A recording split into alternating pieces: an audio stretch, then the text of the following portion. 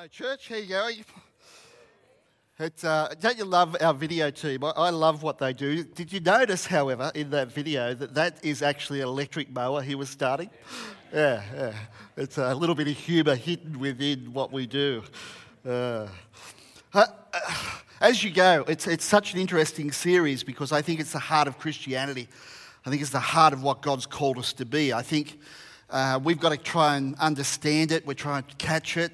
I don't think it's meant to be difficult. I think it's meant to be easy. And there's a lot of hope given to us in the Bible. I think about what Jesus did when he chose the 12 disciples. If you imagine you sitting there as God, Jesus coming to earth and choosing the 12, who would you choose? Would you choose a fisherman or two? A political activist in Simon? A tax collector, someone who's probably not liked by the community? And a bunch of other nobodies to take the message, this vital message of hope and to the world? I actually think it gives us a lot of hope. I think it'd go, well, God chose those people because he can use anybody to change the world. Because it's God who changes the world, not just the people he chooses. Gives me hope. You see, I think the difference between those people and the people he could have chosen the chief priests, the religious people. They're well versed in Scripture. They knew it backwards, had all the information. They knew how to do church. He could have chosen Roman emperors who had control of the people at the time. But he chose people who were available, people who said yes. And that message 2,000 years ago, Jesus dying on a cross, rising again from the dead, the good news of Christianity, the good news was given to a bunch of nobodies who changed the world. I think those people, however, if I look at them as business people. I look at Peter and fishermen and business people. They were busy. They weren't just, available because they were doing nothing. Matthew, the tax collector, he had a job that was important in that world. But they were available. They had excuses, all the excuses in the world. They could have argued with God and said, we don't know what we're doing. We don't know anything. But they didn't. They just said, okay, we'll go. You see, Jesus was not looking for perfect people. He was looking for available people. And I think the heart of God, and I think what God wants of his church, is just to be available. It's just to be people who say, okay, I'm available. What do you want? And I think we've made it difficult over the years, but I think God wants to make it easy for us. I think we've made it complex, and he just wants it to be good news. 1 Corinthians 1:26-28 says this: remember, dear brothers and sisters, that few of you were wise in the world's eye or powerful or wealthy when God called you. I think that's interesting because I think it's interesting to note that there was some wise, wealthy, powerful people in the early church. That didn't exclude anybody. But there was also a bunch of people who were not wise, wealthy. They were just normal, everyday people who changed the world. He said, instead, God chose those things the world considers foolish in order to shame those who think they are wise. And he chose those things which are powerless to shame those that are powerful. God chooses things despised by the world, things counted as nothing at all, and use them to bring nothing what the world considers, important. That's the thing I love about God. One of the many things is he'll use me. He'll use you. Because he's got a purpose and a goal to change the world. When we think about Highlands and the way we do church, and it's like Doug was saying, I love this church. If I wasn't the pastor of the church, I'd come to the church, which is probably a good sign, you know. I love the church. I love what the church does. I love what this church does. I love that it's a happy place. It's a positive place. It's a place where we want to see people lifted up. It's a place where we want to see people find their destiny and hope. It's a place where we see people give their life to Jesus every week because that's our heart. Our heartbeat is that people will know God, not just know about God. I like that it's not a religious place. It's a place built on relationship. It's a place built where people can encounter God. It's a safe place to belong before you believe.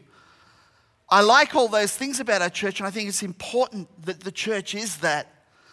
And our church is about discipleship and community and worship. That's what we say. It's a model that's a little different to maybe what you grew up with. I grew up in a church that was go to church on Sunday, repeat church on Wednesday in a small group, and you had to evangelize. That's how I was brought up. The church that was in COC, the church before that was the Anglican church I was in, and all you had to do there was go to church on Sunday. And that was, you fulfilled your religious duty. It's not about religious duty, it's about life. And with discipleship and community and worship, discipleship is partnering with God.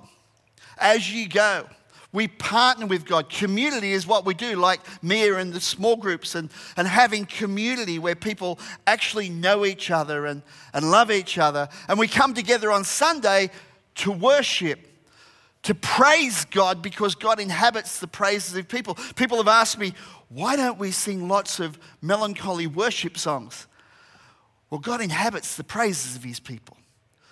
And I think there's enough melancholy stuff and challenges going on in the world that we actually need to be people of praise and people that are upbeat, that there's a positive message, it's good news. Not just, oh, we're melancholy, or, oh, God, what a worm that I am. No, it's God wants you to know that he loves you. There's more for you than against you. There's more for you that God wants you to achieve in the world. And I think for too long, the world's put us down in that way and think, well, you know, Christians should be poor. I know a friend of mine, you may have heard me tell this story, but he was a very wealthy business guy. He was driving along the highway, down the expressway, and he saw an old Datsun 120Y with smoke pouring out the exhaust. And he was driving his Mercedes, and the back of the 120Y says, Jesus loves you. And he thought, wow, and you've got a Datsun 120Y with smoke pouring out of it. I think I want another form of Jesus. And you think, oh, well, because sometimes we miss that. We miss that actually God wants us to be blessed. And part of community and why we want to uplift people and is because God wants us to be blessed. The religious people, and they're the people Jesus seemed to have trouble with, you know. That scripture we put up of who he chose, he didn't choose the religious people because he was probably going to have a bit of trouble with them. They knew it all, and they missed him. And religious people will always be about trying to change other people. Yet that's not their job. It's not our job. Our job's to be available. God's job's to change people. See, discipleship is a partnership with God. The partnership is to be available when he brings God's guests past our path. And I mentioned this in the first week, but God's guests are the people that God's working on, that he wants to bring past us. He wants to bring into our church. You may be a God's guest this morning where you're here and you don't know why you're here, but you're here. Someone's invited you, you've driven past, you've seen the church and you've come in. You are God's guests, and we want to see God's guests loved and cared for. And the God's guests that go past us in our daily life.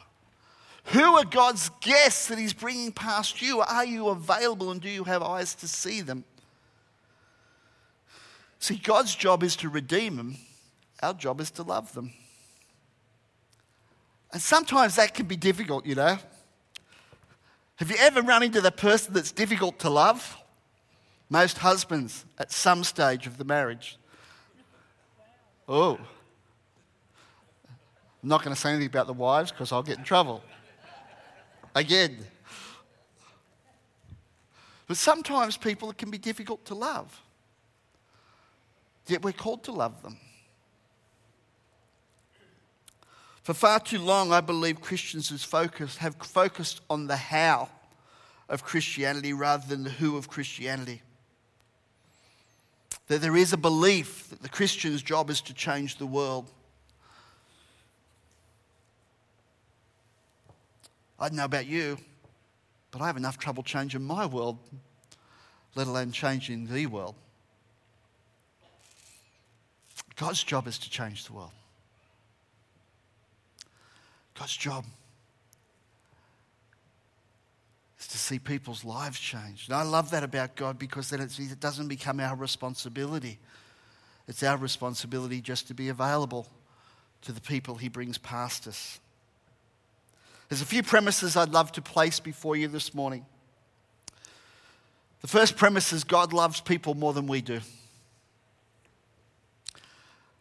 That God loves people more than we do. I love people. I love people. I just think people are fantastic. I love watching what people do, good and bad. Sometimes I find it very humorous to see what people do. I just did a quick bike trip with a friend of mine, Ranald, Doug's dad, and we shot to Darwin and back on the bikes. Ranald's still coming home. He was visiting someone.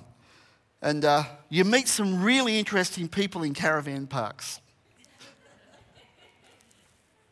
And you meet some really interesting grey nomads who drive along at 80 kilometres an hour in 130 zones in Darwin, or Northern Territory. But you meet some really interesting people.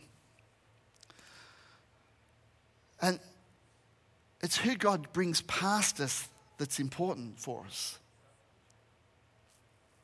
And I think sometimes we miss it because we've focused on the how. How do I get them saved? How do I do this? How do I, rather than the person, the who. Who are they? What's their story? Because I think their story and life is more important than our opinion. I remember a story of a guy who was sitting in McDonald's with his kids. And his kids were running wild. And he's sitting there and seemingly not paying any attention to the brats that were running around. And a woman come up to him and chipped him and said, "Don't you see the kids are running around and it's just ridiculous what's going on?" And he said, shook his head a little and said, "I'm really sorry. I've just come from my wife's funeral." Sometimes I think we miss the people and we see a circumstance rather than what the people are going through. And I think our heart is, as Christians, as we go about our daily life, is to see people in their hurt and in their struggle, in their sufferings, in their good times and their bad times, and point them towards Jesus. John 3:16 puts it so beautifully, and I'll quote it again. It's probably a scripture you know, but I love 3:16 and 17. I think 17 gets missed out a lot. "For this is how God loved the world. He gave His one and only Son, that whoever believes in Him will not perish but have eternal life." That's a lot of love for people. That's a lot of love for you and I. That He allowed His Son to die rose again from the dead, and you think, oh, well, he knew he was going to rise again from the dead, but can you imagine the suffering of the cross? God knew he was going to rise. God knew that what was going to go on, but he had to still go through that suffering because he loves you. He loves people. Then it says in 17, God sent his Son into the world not to judge the world, but to save the world through him. It's interesting to me that God sent Jesus in not to judge the world, and yet sometimes we can become the judge, jury, and many times the executioner of people. Anyone guilty like me? Yet God didn't come in to judge it, come in to save it. I think as a church, we've got to catch that adage that God loves people more than we love people. That we can see people's lives changed. The second premise I'd like to put before you today is not what you know, it's who you know. It's a story of the world, isn't it, really? It's not what you know, it's who you know. You'll hear it in business, you'll hear it as you go about life. It's important that we know Jesus, not just know of him, and there'll be an opportunity for you today, if you don't know him, that we can introduce you to Jesus and he'll come into your life. To know God, but to know others as well. This partnership with God that we have in the process of discipleship is that we'll know people, that we'll actually care for people, that will take people on a journey to point them towards him. Because one of the tricks I think the enemy, the devil, likes to do is to say we're not qualified. We don't know enough scripture. I couldn't talk to anyone about Jesus because I don't know anything. I'm a nobody. That's the pastor's job. Yet, I love that he chose fishermen and tax collectors and nobodies. Because he's the one that gives us the words to speak. I remember years ago I was on the phone call with my sister. And she grew up in the church and she was away from God. And I was a baby believer in those days. Baby filled with the Spirit. You know, I grew up in Anglican church, if you know my story. And then we went to Uniting Church where Moira and I got married. And then we come back to church through Christian Outreach Centre. I come back to Christian Outreach Centre and, caught the fire of God and the Spirit of God. And I was talking to my sister on the phone and she asked me some questions and I answered them. But I didn't have the knowledge. I didn't know what I was saying. And because God gives you the words to speak. And I love how he puts it in Luke 12, 11 and 12, because I think God wants to remove some of our excuses that we have that make us unavailable. And Luke 12, 11 and 12 says this: when you are brought to trial in the synagogues before the rulers and authorities, don't worry about how to defend yourself or what to say, for the Holy Spirit will teach you at that time what needs to be said. And I love that. I love that you can be talking in someone and the words come. And I love that when you're working with people that there's the wisdom of God comes upon you. But the only way you experience it is when you're available to do it. The supernatural of God, the voice of the Holy Spirit in you. One of the most exciting things is when you're talking to someone and those people have no idea of Jesus, and it's not in a religious way, but all of a sudden the truth of God cuts through to their heart, which is God's job. I think it's true in life, in business. I think that I did it my way is a thing of the past. God brings people past your life just when you need it. Not just to see people come to know Jesus, and I love that he does, but I think he does it in life. A friend of mine in Brisbane is a guy who runs the banking operation, who we subcontract part of our banking work when we were in the movement. When I was in the CEO of the movement, we've got our own bank. So We're not allowed to call it a bank. It's an investment service. Of course, we're not a bank, but we actually bank all the church's money and we lend money out to churches. And I established that. And part of that deal, I had to negotiate with different suppliers who actually provide the software and the banking systems to credit unions and things like that.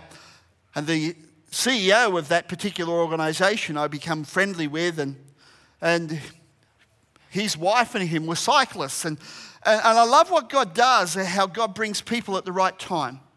And they were out cycling. They just bought a brand new carbon bike and all the new tricky bits. And his wife was on the bike and she got up to pedal and going up a hill. And you know how you get out of the saddle and you start to pedal. And she started to pedal and the gooseneck on the handlebars broke.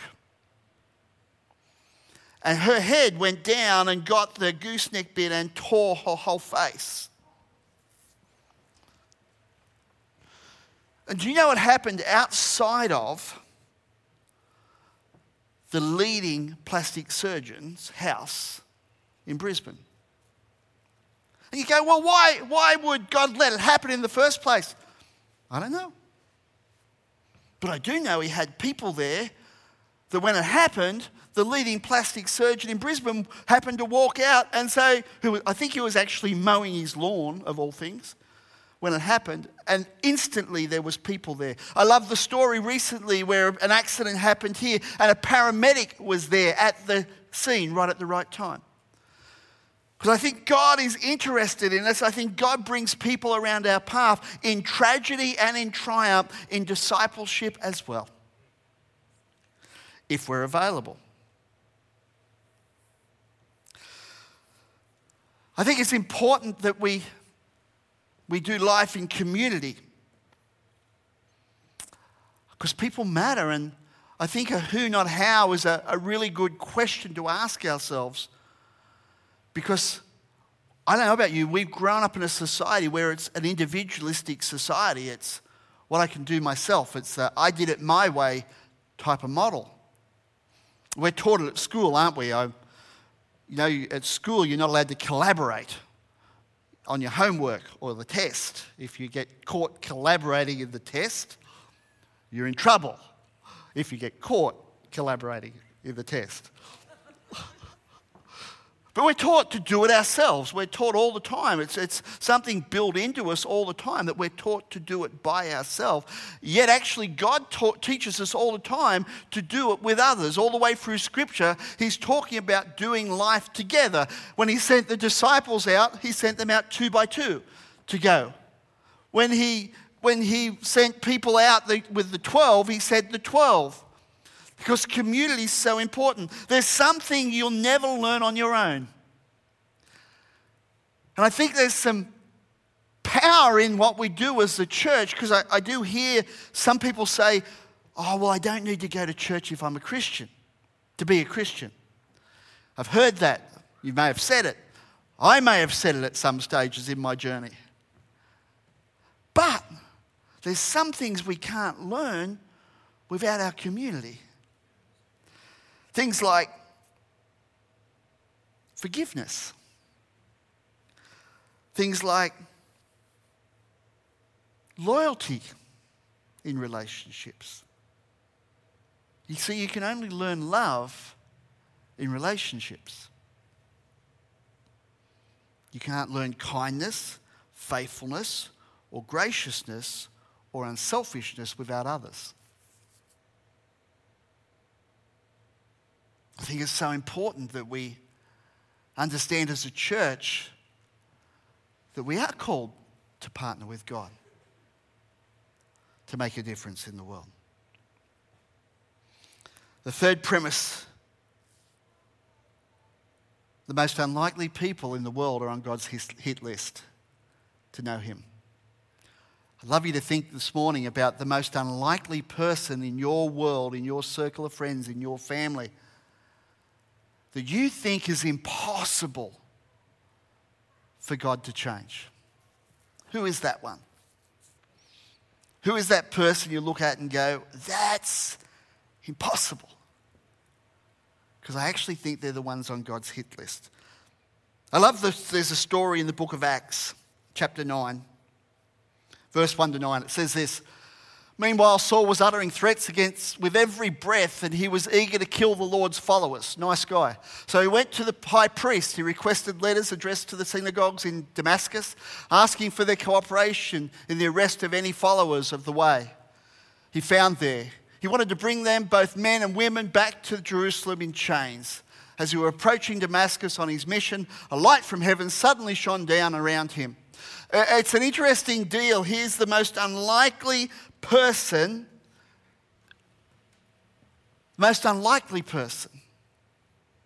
at that time. He fell to the ground and heard a voice saying to him, Saul, Saul, why are you persecuting me? Who are you, Lord? It's interesting he knew he was Lord, Saul asked. And the voice replied, I am Jesus, the one you are persecuting. Now get up and go into the city and you'll be told what you must do. The men with Saul stood speechless, for they heard the sound of someone's voice but saw no one. Saul picked himself up off the ground, but when he opened his eyes, he was blind. So his companions led him by the hand to Damascus. He remained there blind for 3 days and did not eat or drink. I probably wouldn't eat or drink either if you'd had that experience. A couple of interesting thoughts on that. It's God's job to save people. God did the interruption.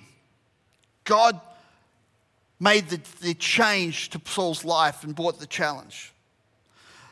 I think God has an innate ability to get our attention.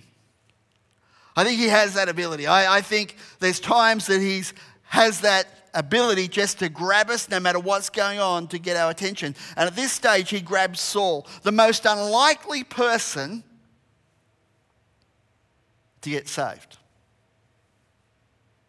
When you think about the people in your life, who is the most unlikely one? Because it's not impossible with God. You know, we're going to do a dedication in the next service, and remember how God got my attention.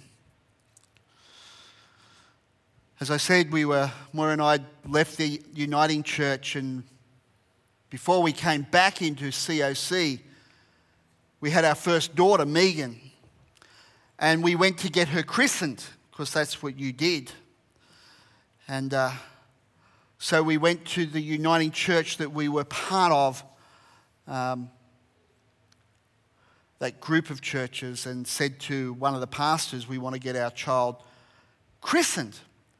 And he said, you have to be a part of the church for 6 weeks before we'll do that.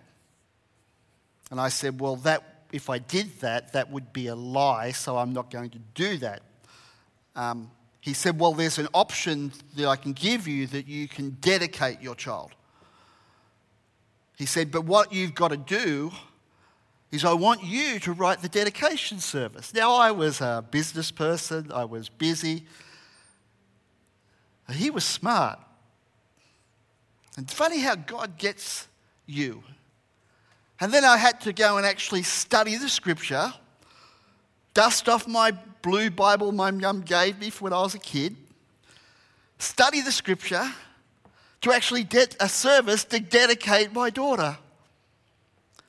And that was that point that God got our attention, that took the journey back to where God wants us to be. It's interesting. If you look at Paul, there's an underrated believer in the start of the early church, and his name's Ananias. I think he's one of the most underrated believers. Let's have a look at his story, Acts 9:10-17. Now there was a believer in Damascus named Ananias. The Lord spoke to him in a vision, calling Ananias. Yes, Lord, he replied. The Lord said, go over to Straight Street, to the house of Judas. When you get there, ask for a man from Tarsus named Saul. He's praying to me right now. I've shown him a vision of a man named Ananias coming and laying hands on him so he can see again. And this was Ananias' response. But Lord, exclaimed Ananias, I've heard many people talk about the terrible things this man has done to believers in Jerusalem. And he's authorized by the leading priest to arrest everyone who calls upon your name. But the Lord said, go, for Saul is my chosen instrument to take my message to the Gentiles and to the kings, as well as the people of Israel. I'll show you how much he must suffer for my name's sake." So Ananias went and found Saul. He laid his hands on him and said, "Brother Saul, the Lord Jesus, who appeared to you on the road, has sent me that you might regain your sight and be filled with the Holy Spirit." What a brave person. We never hear from him again. This incredibly brave man, who the most unlikely person in the world at that time, who was known for killing people, God said, "Go." But I want you to notice this. He said, "Are you sure, God?" He actually had that discussion with God saying, "Are you sure?" It's okay to question. It's okay to say, "God, are you sure?" But then will you be obedient to the challenge? Will you be available? See, Ananias played his partnership in the discipleship of Paul. He was available. God did his part. Conviction belonged to God. And I want to challenge us just as a church, as we're in this series and as we go forward. Who are the people God's bringing past your life? Who are the people that God's placed for you? That he's brought conviction upon their life, and all he wants you to do is point them towards Jesus. You don't have to save them. You don't have to convert them. You just have to love them. Imagine, because this is the church I imagine. Imagine a church where each and every one of us, even if we see one person a year, how we would change Toowoomba forever.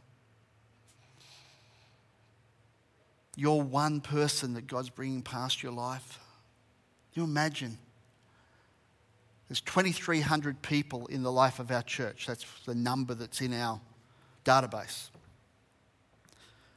You imagine if 2,300 people, you imagine if just 1,000 people said, "Yes, God, I'm available," to that God's guest you're bringing past my path. The difference we could make in this city. Many of us are praying for revival. Many of us want to see the city changed. But it's changed. And the only way it's changed is by people coming to know Jesus, one person at a time. Revival is always marked by salvation. So my question to you, will you be available for God to use? Let me pray for you. Father, I thank you that you challenge us. You don't make it difficult for us, Lord. You actually make it really easy. You bring the people. We honestly don't even have to go out looking for them. You bring them, just like Ananias was brought Paul. We just have to be available. So, Father, I pray for this church. I pray for us as a church that we will be available. That the people you bring past us this week, the people that can seem impossible to us, the people that are unlikely, the people that are likely, Father, the people that we've been talking to, loving for years, the opportunity that they'll know you, Father, that will be available for them. Because if you've given your life to Jesus in this place, you know that your life has changed for the better, and your life is better with God than it was without him. And that our heart is that people will experience that incredible grace and love of God. Hey, Father, I pray for everyone here. Give us eyes to see and ears to hear who you're bringing past our path.